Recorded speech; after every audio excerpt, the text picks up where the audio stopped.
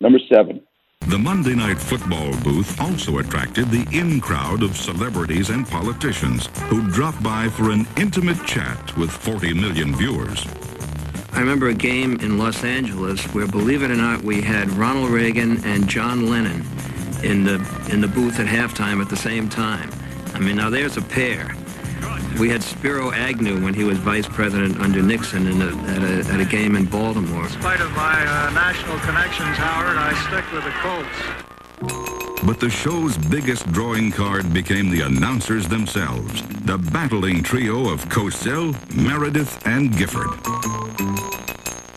Yeah, exactly right. The game became less important. Everybody wanted to know, what was Howard going to say?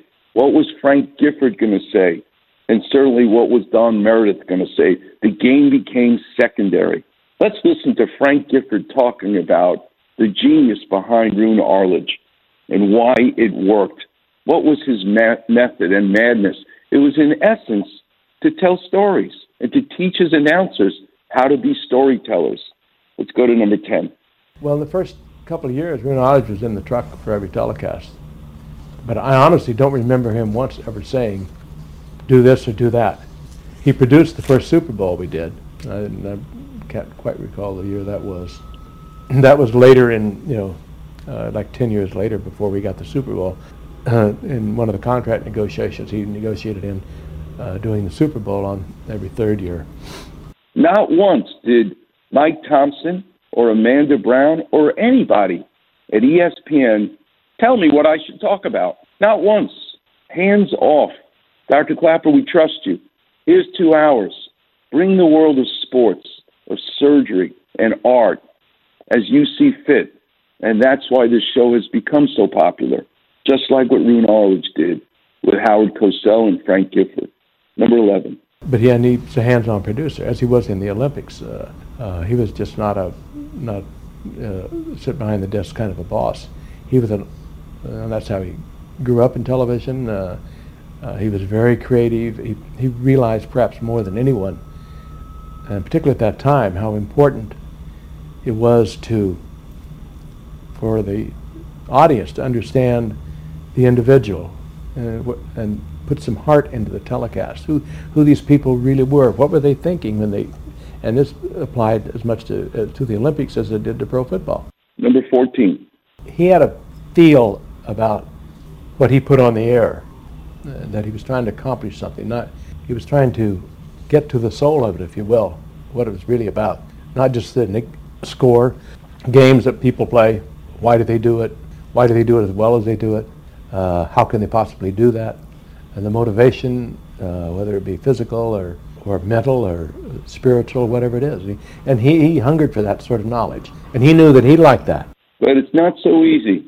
I'm sure many people listening, many doctors listening to me. Oh, yeah, I could do that. Sure, I'll give you a microphone. Go talk for 2 hours. It's not so easy. Mike Thompson was right. You need to have a skill for it to make the stories interesting. Let's listen to Frank Gifford finally talking about Roone Arledge and the fine line of doing it right and doing it wrong. Number 15. He also was aware, too, that too much information you get blurry-eyed over it. So it's a thin line you walked, and I think that thin line on one side of it for him was who and what are they about, and why are they able to do this, and that's what he wanted to know after he saw an event, and he preached that in his own way to all of his announcers. In the world of art, the Roone Arledge, the Mike Thompson was Berry Gordy. How he created Motown, and you're gonna have to hear this story of how he coached up Diana Ross of the Supremes. We'll get into that coming up next on the Weekend Warriors Show here on 710 ESPN.